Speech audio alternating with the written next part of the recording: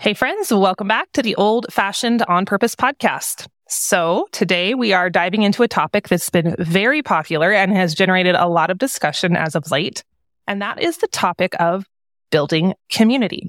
And you've heard me talk quite vulnerably this season about my struggles with building community, some of the roadblocks we've hit recently.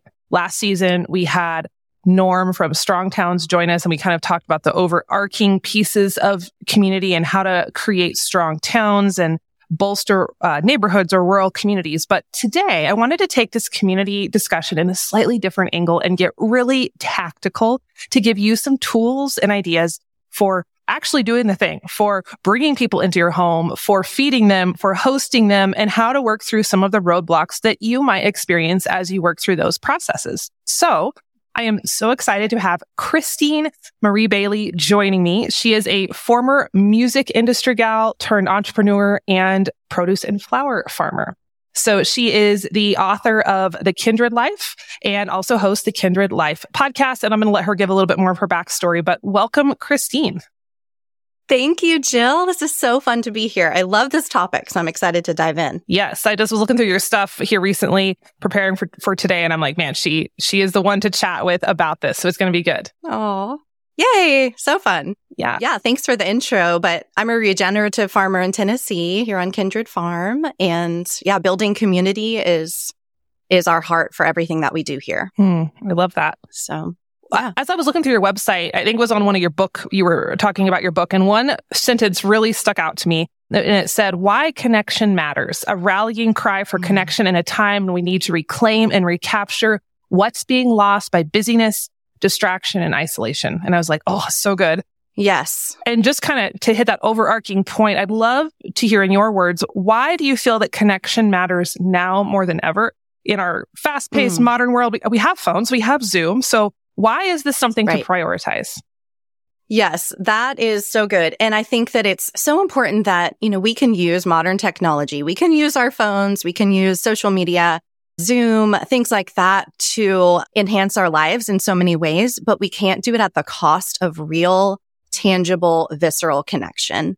And I think that is something that's really being lost in the time that we're living in, that things are being replaced by like AI. They can write papers for us. They can, teach our children. They can, decorate our homes. It's like, it's kind of taking away that tangible element of getting our hands dirty in life and really getting in there and making an effort, like having a struggle, having that element of discomfort that I just feel like is so important to us as humans. And so that is something that in all of the work that I do here on the farm, in our farm dinners, in our community that we're building here in Tennessee, and in everything with my book and podcast is really bringing people back to those tangible experiences, because I think that's how we're meant to live. That's how we've been living since the beginning of time. And even as technology progresses, we can't lose those. Yeah. And I think that's what draws us together as humans. And we're starting to miss that. And we're thinking that online connection is good enough, and it's just not. Yeah, man, you're speaking my language. Yeah. And I think it was a headline somewhere a couple weeks ago, and it was obviously designed to get shock, but I am concerned it's going to become more regular. It was something along the lines of man or this person was super lonely, and he has now created a really deep, they said a deep relationship with an AI technology program. And he was talking about how it made him feel like seen and connected. And this AI technology was like, made him feel cared for. And I'm just like reading this with horror. Like, no, like, I know y'all think that, we see that across all of life, right? Lab produced food is no different than nature produced food. It's the same. And we have this idea that, what humans create and what nature creates, it's all one and the same, and it's not. And I think that's such a side of our industrial era where now we're trying to do that with actual relationships. Oh yeah, technology relationships are the same as a real relationship. And I'm like, you guys there's things like you said, that tangible element of getting your hands dirty, both literally and figuratively, is something that can never be manufactured by Zoom or phones or AI. So I think this is such an important message right now. Yeah, thank you. Yeah, it's something I've been pondering a lot lately, just hearing those news stories about AI in particular. I'm like, how far is too far? Yeah. What can never be copied? What can never be replicated? And I was thinking about that. I just read an article about it. On the same day, my daughter came to me with it was like early spring, and she brought me this little bouquet of violets. from our yard and handed it to me, like pulled it from behind her back and handed it to me. And I was like, this cannot be replicated by AI. Nope. And you can try to make like wind and sense, like there's all these crazy things they're trying to replicate with it, but it can just never take the place of a real experience. Yeah, absolutely. It's funny how people are still trying though. And I'm like, having y'all figured out that this just, it's not the same, y'all. It's not the same. Good luck. Good luck. But y'all are still giving it your best shot. So, okay. Yeah. So give us a little background on you and why this topic is so near and dear to your heart. I know you have quite a story of moving and discovering. And so kind of give us the rundown on that. Yeah. So I definitely never thought I would end up a regenerative farmer in Tennessee. I grew up in suburban New Jersey in a very Italian-American neighborhood. My mom planted flowers and things in our yard, but I never had an experience with farming or gardening. But my grandfather had immigrated from Sicily in the early 1900s through Ellis Island and had created this just tomato garden in their backyard in New Jersey. And so I knew that was in my blood, but I didn't have really a hands-on experience with it. So after I met my husband, Steven, I went to college in Nashville, like you said, worked in the music industry for a while, met my husband, Steven, and we ended up moving to Dallas, Texas. So huge city, concrete jungle, and kind of started working with some friends that had a training studio and learned about real food for the first time. I'll never forget the first time they were like, you need to taste just an organic apple. And it was the first time I was like, oh, there is an importance in just real food, like back to the elements of, not processed, not chemicals, back to the way that it was created to be. And I remember the first time I tasted an organic apple and I was like, oh my goodness, this tastes different. This is like, I've never tasted an apple before. So we kind of went through this journey of, real food, changing our lifestyle. And then in 2009, I saw Food Inc. And I'll never forget the moment, the documentary Food Inc. My husband and I were sitting in our Dallas living room and we watched that and it just really changed everything. It lit a fire in us to understand the problems with our food system, understand how we could contribute to it for better or for worse, like how we could support organic farmers. That's where we first introduced to Joel Salatin and all of his work, pasture-raised farming, grass-fed animals, all of that. And so we were like, okay, what can we do now? We cannot unknow everything that we just learned. What are we going to do about it?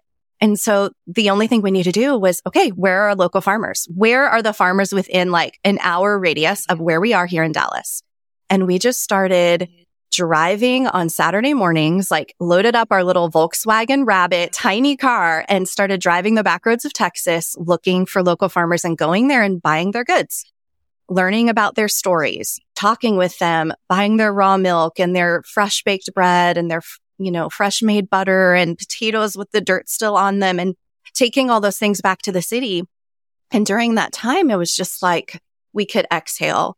We found this sense of peace and connection that we were kind of missing in the busyness of the city, but we were still living in the city. So, we thought, how can we bring this back to the city? So we started sharing it with friends in our home, just inviting people in for brunch. Hey, we've got these awesome goods from the farm. We'd love to share. Let's cook together.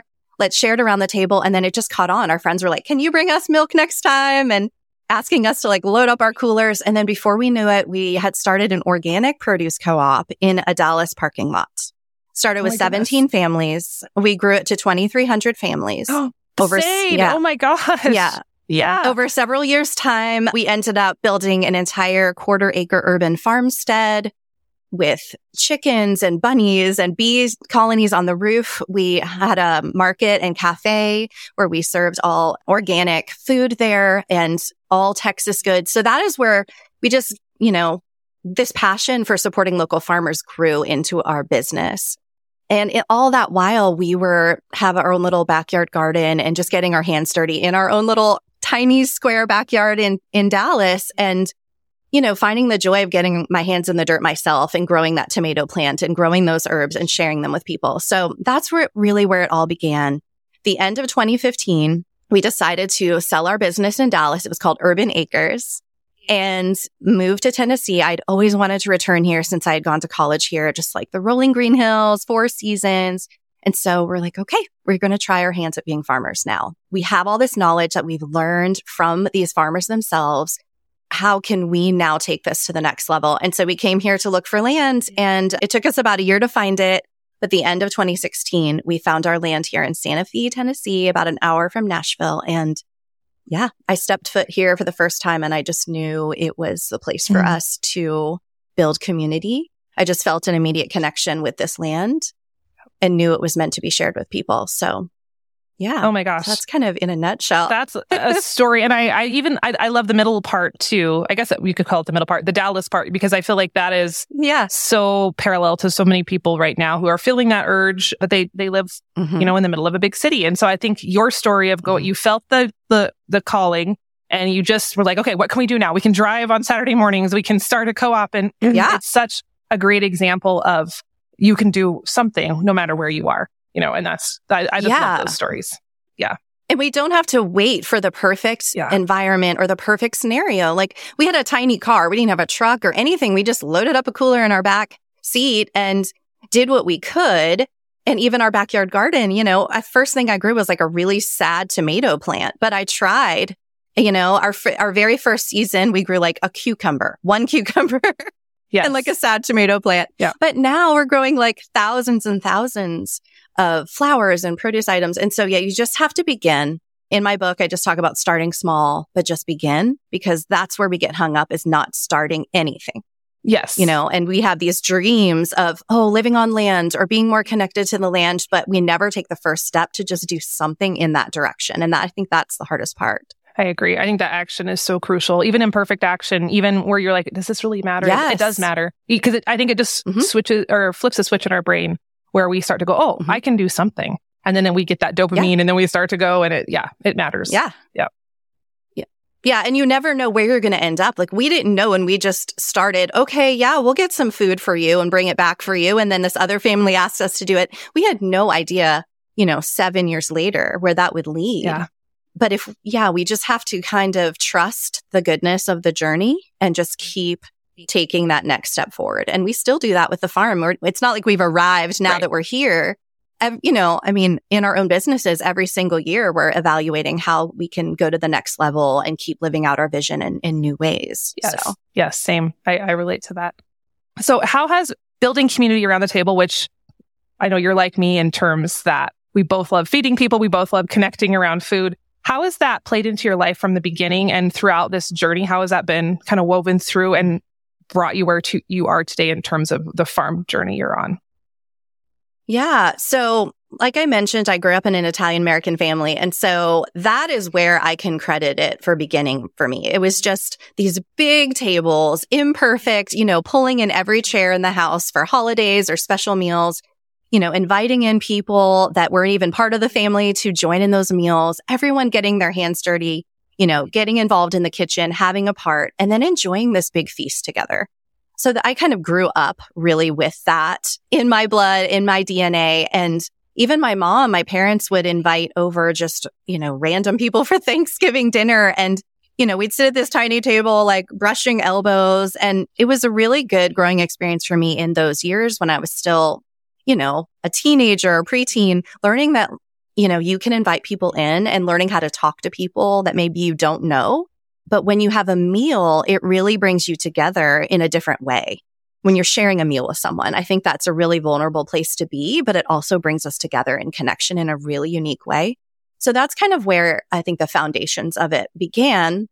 When I met my husband, Steven, he was so passionate about food. I always joke, I married a man that already had a KitchenAid mixer.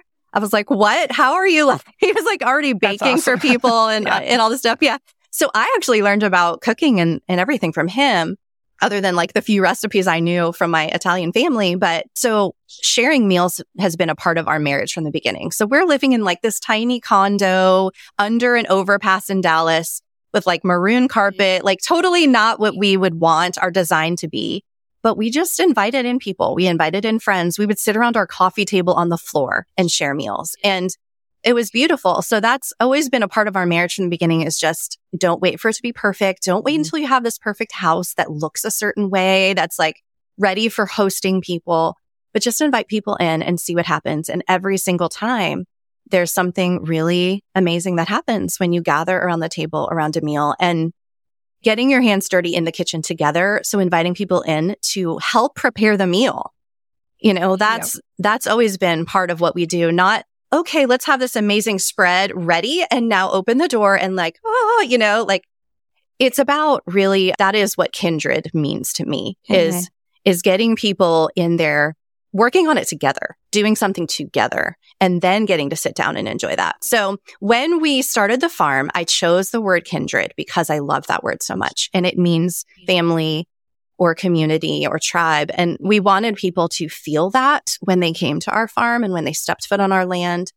And we knew that we had started actually our farm dinners, our farm to table dinners back in Dallas in the city. Joel Salatin was speaking at several of them.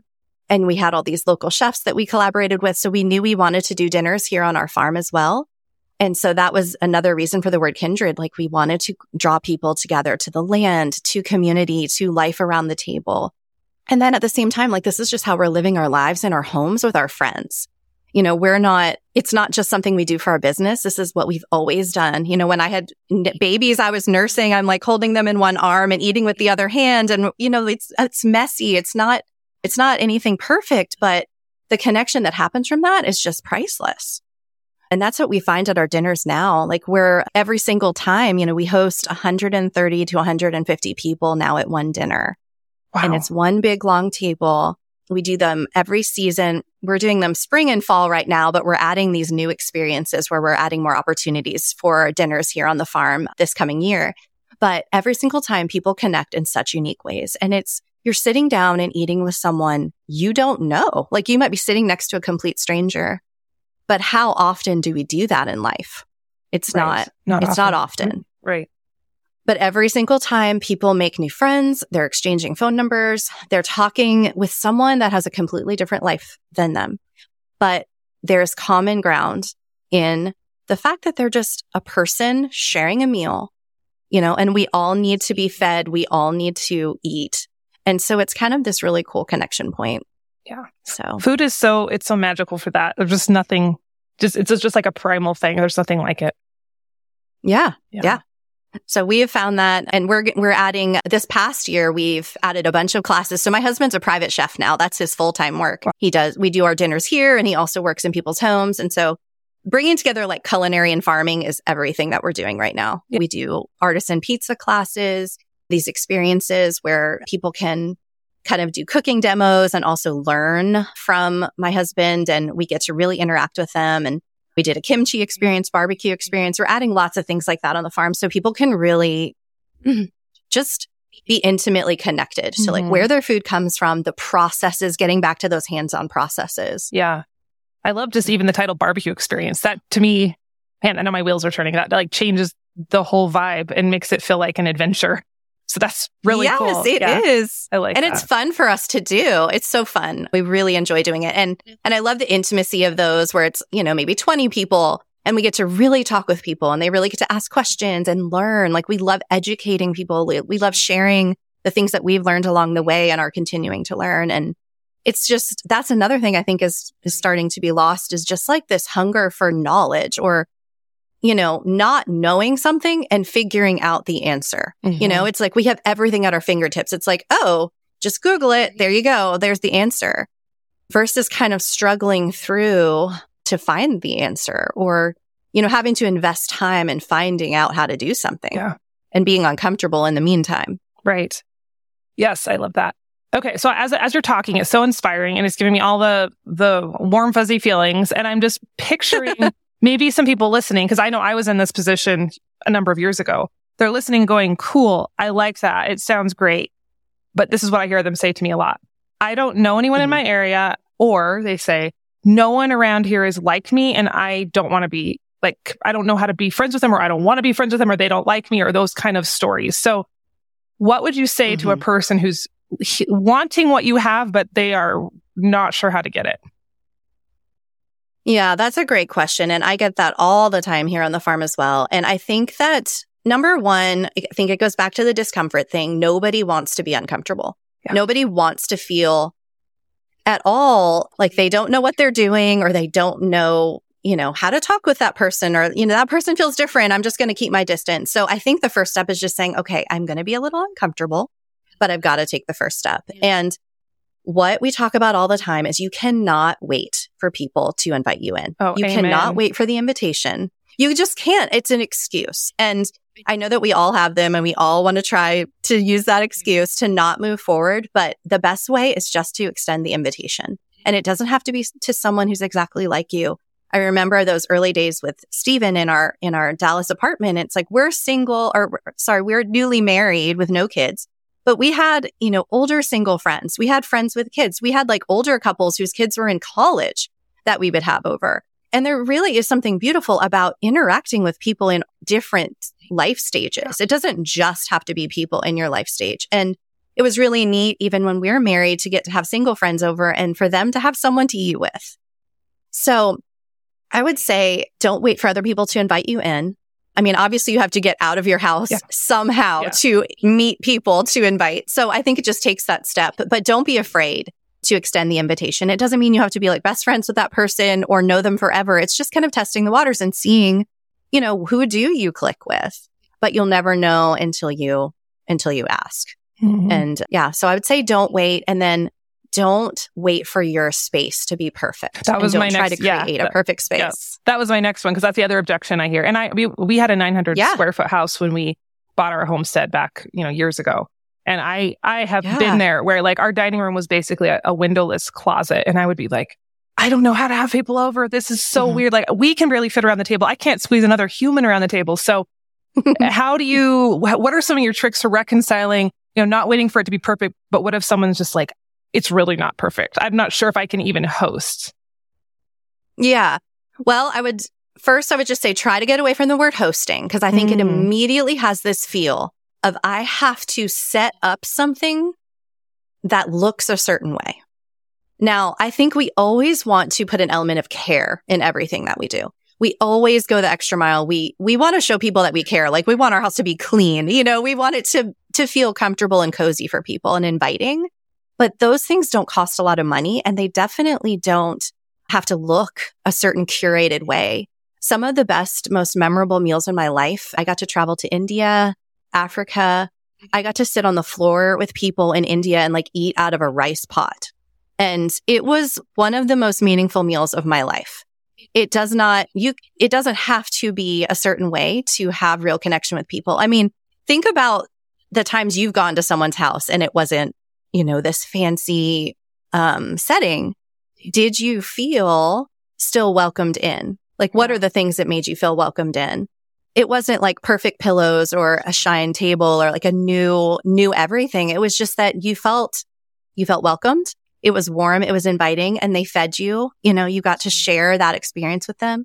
So I would just say, don't be afraid. We've sat around our coffee table and had like Thanksgiving dinners with people. And I don't know, for myself, when I go to someone's house and I feel like it is kind of lived in and comfortable, I feel more relaxed there. Yes.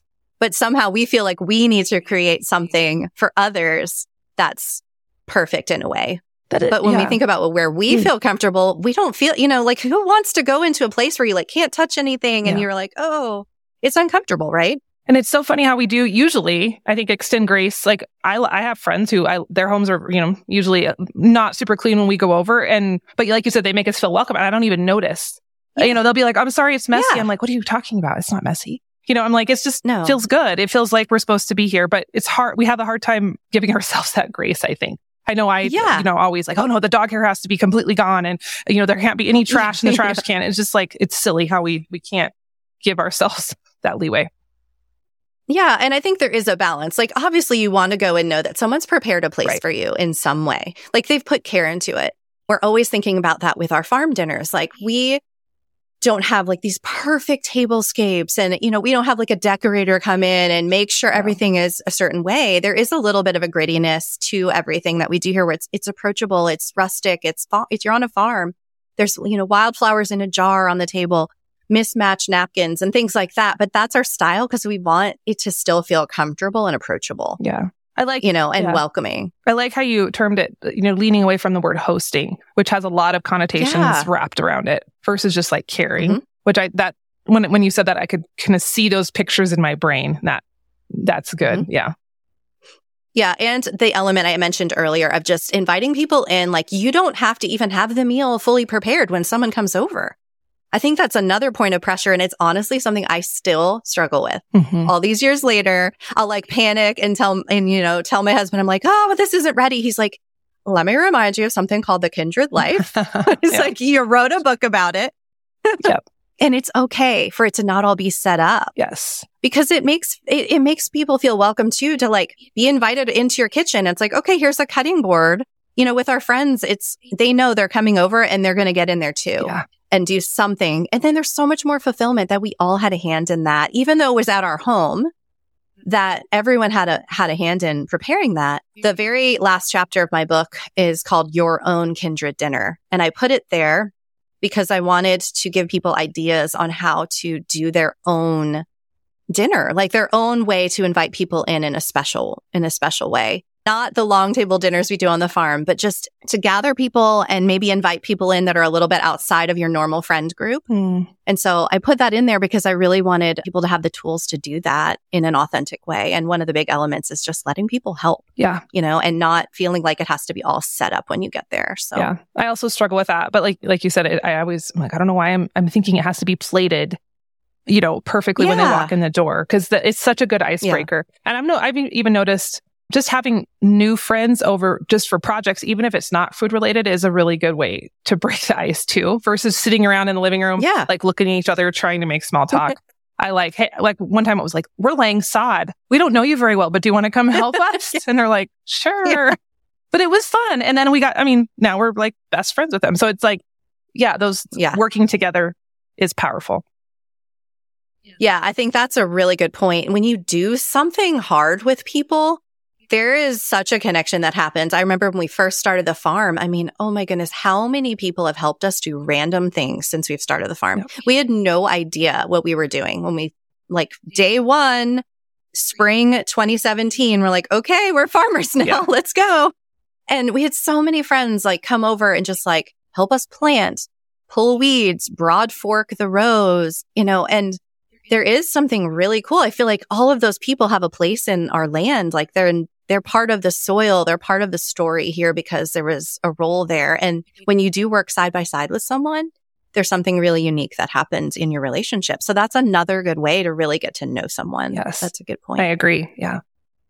Okay. So I want to talk about the food aspect a little bit because it's my favorite part, but I also know that cooking for a larger group, whether that group is maybe 10 people when you're only used to cooking for 4, or it's 15 or 20 or 100 people, that can feel really daunting to folks. So I guess give us some of your best strategies. And also I'd love any specific, meals that you are kind of your go-to meals for groups.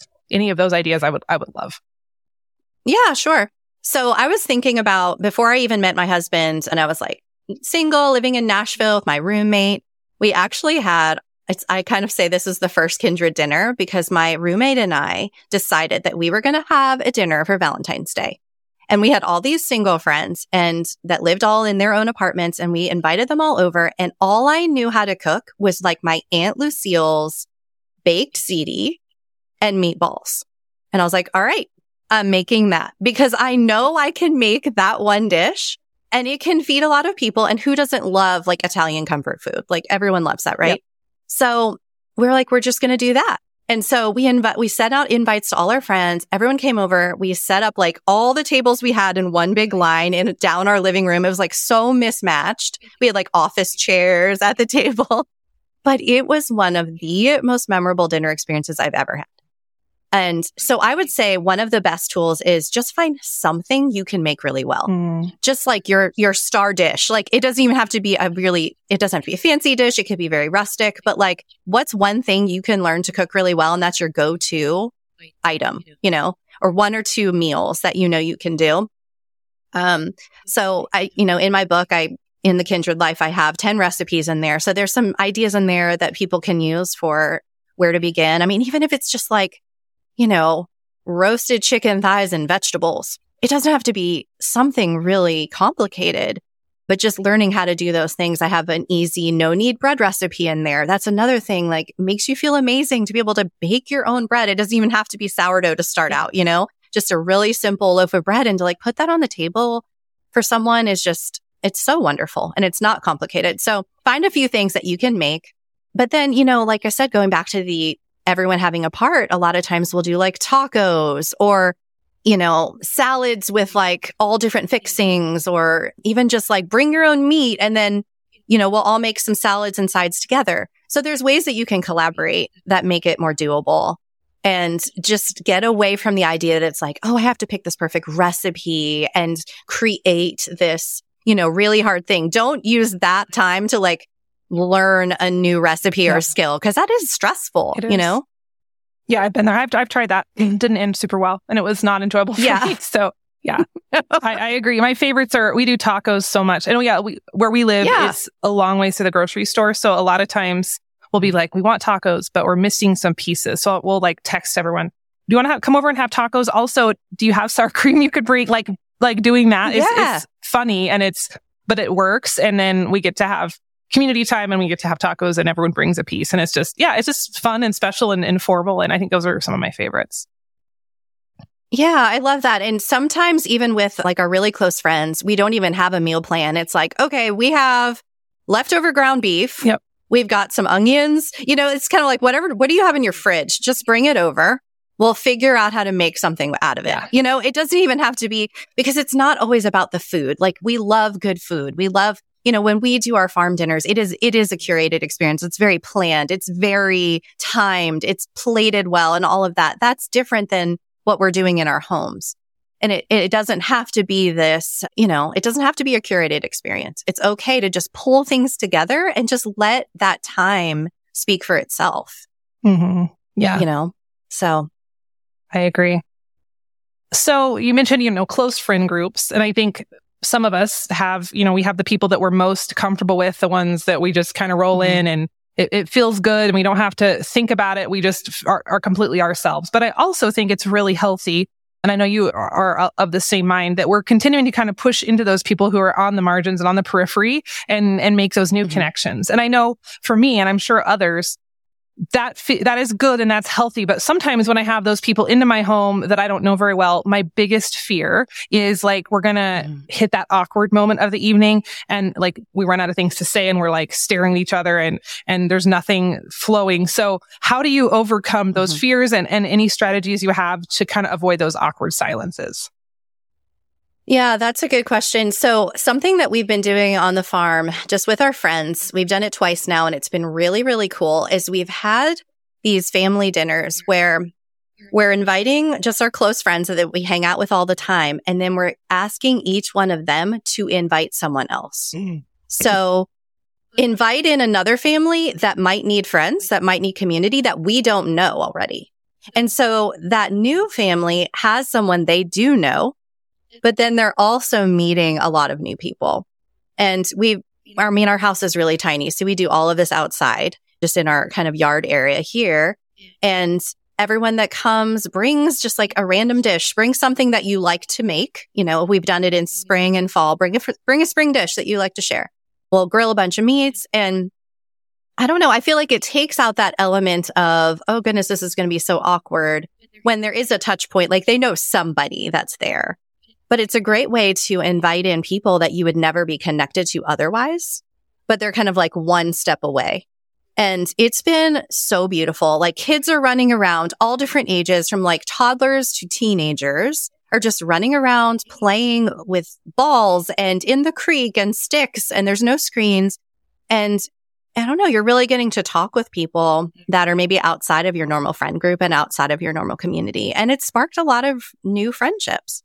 And, I don't think we need to put the pressure on it of like, I'm going to be best friends with all these new people, but you just don't know where that's going to lead. So you have to take the step at some point. Yes. And once again, go back to that place of discomfort. Like, I have to gear myself up for these because I'm more of an introvert. I'm like, okay, I'm going to be talking to people that I don't know. And I kind of have to prepare for that. That's not what I'm doing all day, every day. But in these times, it is a little bit of like, okay, gear up. We've got to go outside of our comfort zones a little bit, I love that you said that you still gear yourself up. I do the same thing. I'm also an introvert. Yeah. And so often, even when it's an event I'm looking forward to, I still kind of have to pep talk myself. And once I get there, once I'm in the middle of it, I'm loving it. I'm enjoying it. But I still like every single time I have that little bit of tension internally, I push through to be like, oh, it would be more comfortable to just stay home. Yeah. I just want to stay home and read a book. I just want to stay home and read a book. Yeah. But like you said multiple times in this interview, which I think is so powerful, discomfort is okay. Just because you're feeling discomfort doesn't mean you shouldn't do it or you should shy away. To lean into that is when the good stuff happens. Yes. And I am speaking to myself because I completely feel that every single time, every farm dinner, every event we have on our farm, because I'm more of an introvert, I'm like, okay, I hope this works, and then every single time I'm like on an adrenaline high for like 2 days afterwards, because it is every single time. It doesn't fail. If you'll just create the space for people and invite them in and feed them, like create an environment where people can share a meal and be connected to the land and to where their food comes from and to community. It really just kind of takes on a life of its own. So really just setting the space for that. And so I think that's all we have to do in our normal lives. Yes. And just kind of let it be. Let it be what it wants to be, because it is how we're meant to live. Yeah. I really believe that. And that's such a good thing to remember, is we are wired for this. So that's why it does feel good, even when that's why you get those little hits of adrenaline, because we're supposed to be doing this. Yeah. We're not supposed to be living in our dark little houses on our screens all day long. Yeah. Absolutely. Yeah.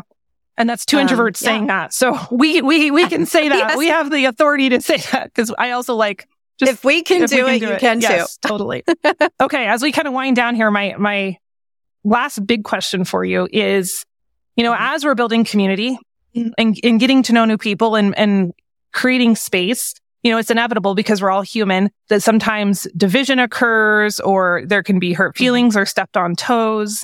And I see that a lot in we live near a town of 175 people, so I know almost everyone in town. And the one thing that I see really prevalent is, well, this person got offended at this person, so now they don't speak. But then they also got offended at this person and they don't speak. And what it does is it creates divisions and fractures so quickly. And sometimes those last decades, and it can be extremely damaging. And so what I've learned from observing that is I've got to patch those up and let things go quickly. Otherwise, there will be no community. But I'd love to hear your thoughts on that, how you overcome that, how you work through that, how you keep the community rolling, even when inevitably somebody's going to have some disagreements sometimes.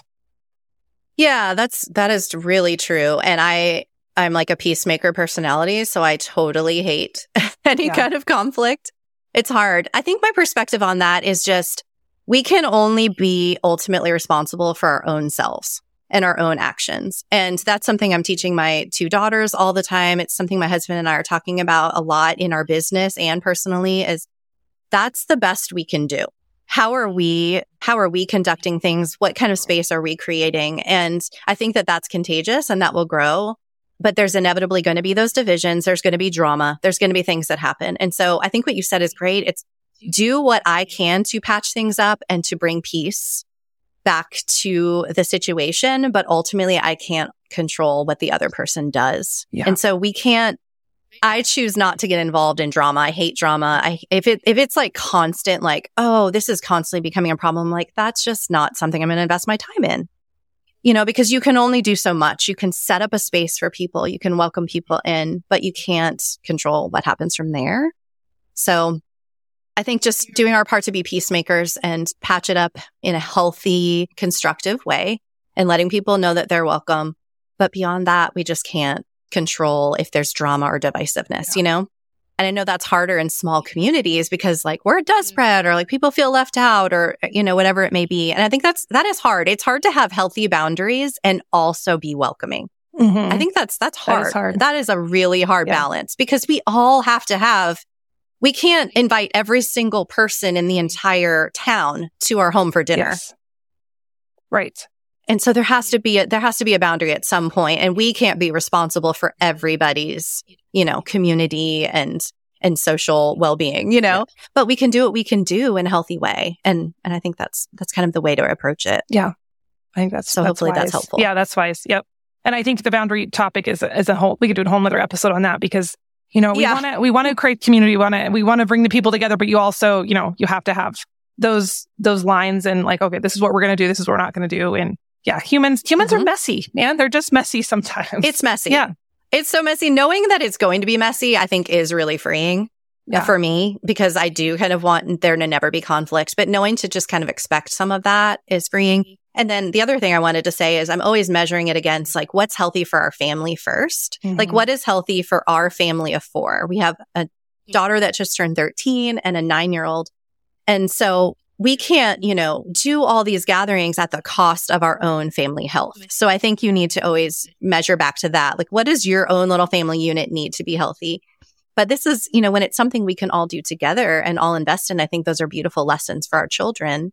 They're learning hospitality. They're learning how to get their hands dirty and that it takes effort and discomfort, but that there's a beautiful payoff in that. So like we can't do all these things at the cost of our own health or mental health at any point. So yeah, I know always checking that. For us, there's seasons where I can just feel like, oh, let's do a barbecue this night. And then we're going to go to this and we're going to do that and have these people over. And then there's seasons where I feel like, no, we just need to be home on the weeknights. We need to be home on the weekends. So I think like you said, just recognizing you got to feed your family, give your family what it needs first. And then you can pour out from the full cup. Yeah. And it's okay to have those seasons. It's like, that's another element of how we're meant to live. Like we are seasonal human beings. Like we're meant to have times where you're maybe more drawing inward and times where you're able to pour out more, but no one can pour out all the time. Yeah. Oh, so good. So good. So as we wrap up, Christine, is there any other last bits of advice you would have for someone who's really feeling drawn to this topic of community right now in their life? I would just say, don't wait to begin. And you can turn things around. So if you feel like maybe you're not living a connected life and it's gone too far, just don't believe that and just start now to turn things around. And it's not too late to just start doing those small changes to be more connected to community, to be more connected to the land and to where your food comes from, to those meals around the table. So that's what I would say. Just don't wait and it's not too late to begin. Yeah. Love that. And can you let everybody know where they can listen to your podcast, where they get your book, and where just to keep up with all the amazing things you're doing? Yes, thank you so much. So my website is christinemariebailey.com and also thekindredfarm.com. We're on Instagram at The Kindred Farm, and I'm on Instagram at Organic Steen. And yeah, my podcast, The Kindred Life Podcast, it's available everywhere, Apple, Spotify, Amazon, all those fun places. It's a weekly podcast. I'm loving doing that right now. And then my book is available, Amazon, everywhere.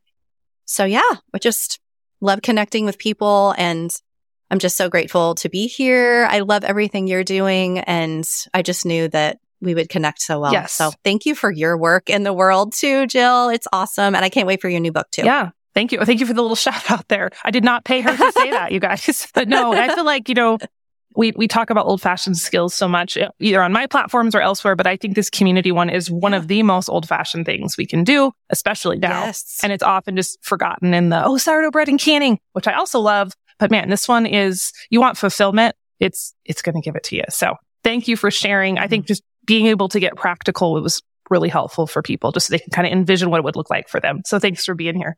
Yeah. Thank you so much for having me.